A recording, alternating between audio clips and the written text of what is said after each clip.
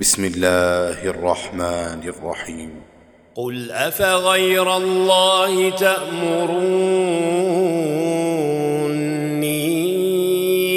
أعبد أيها الجاهلون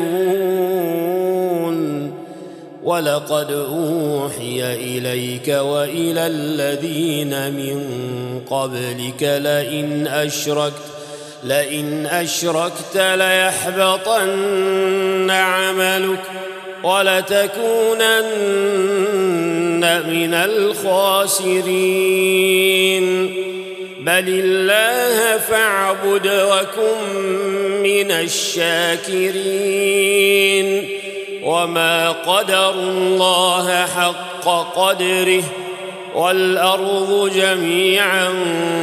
قبضته يوم القيامة والسماوات مطويات بيمينه سبحانه وتعالى عما يشركون ونفخ في الصور فصعق من في السماوات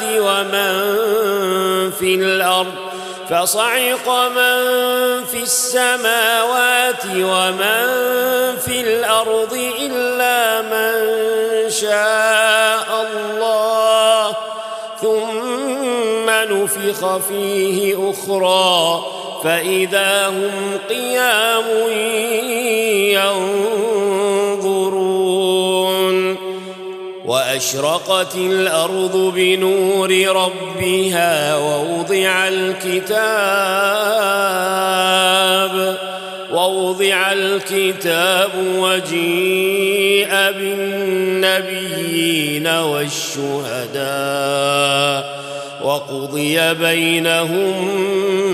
بالحق وهم لا يظلمون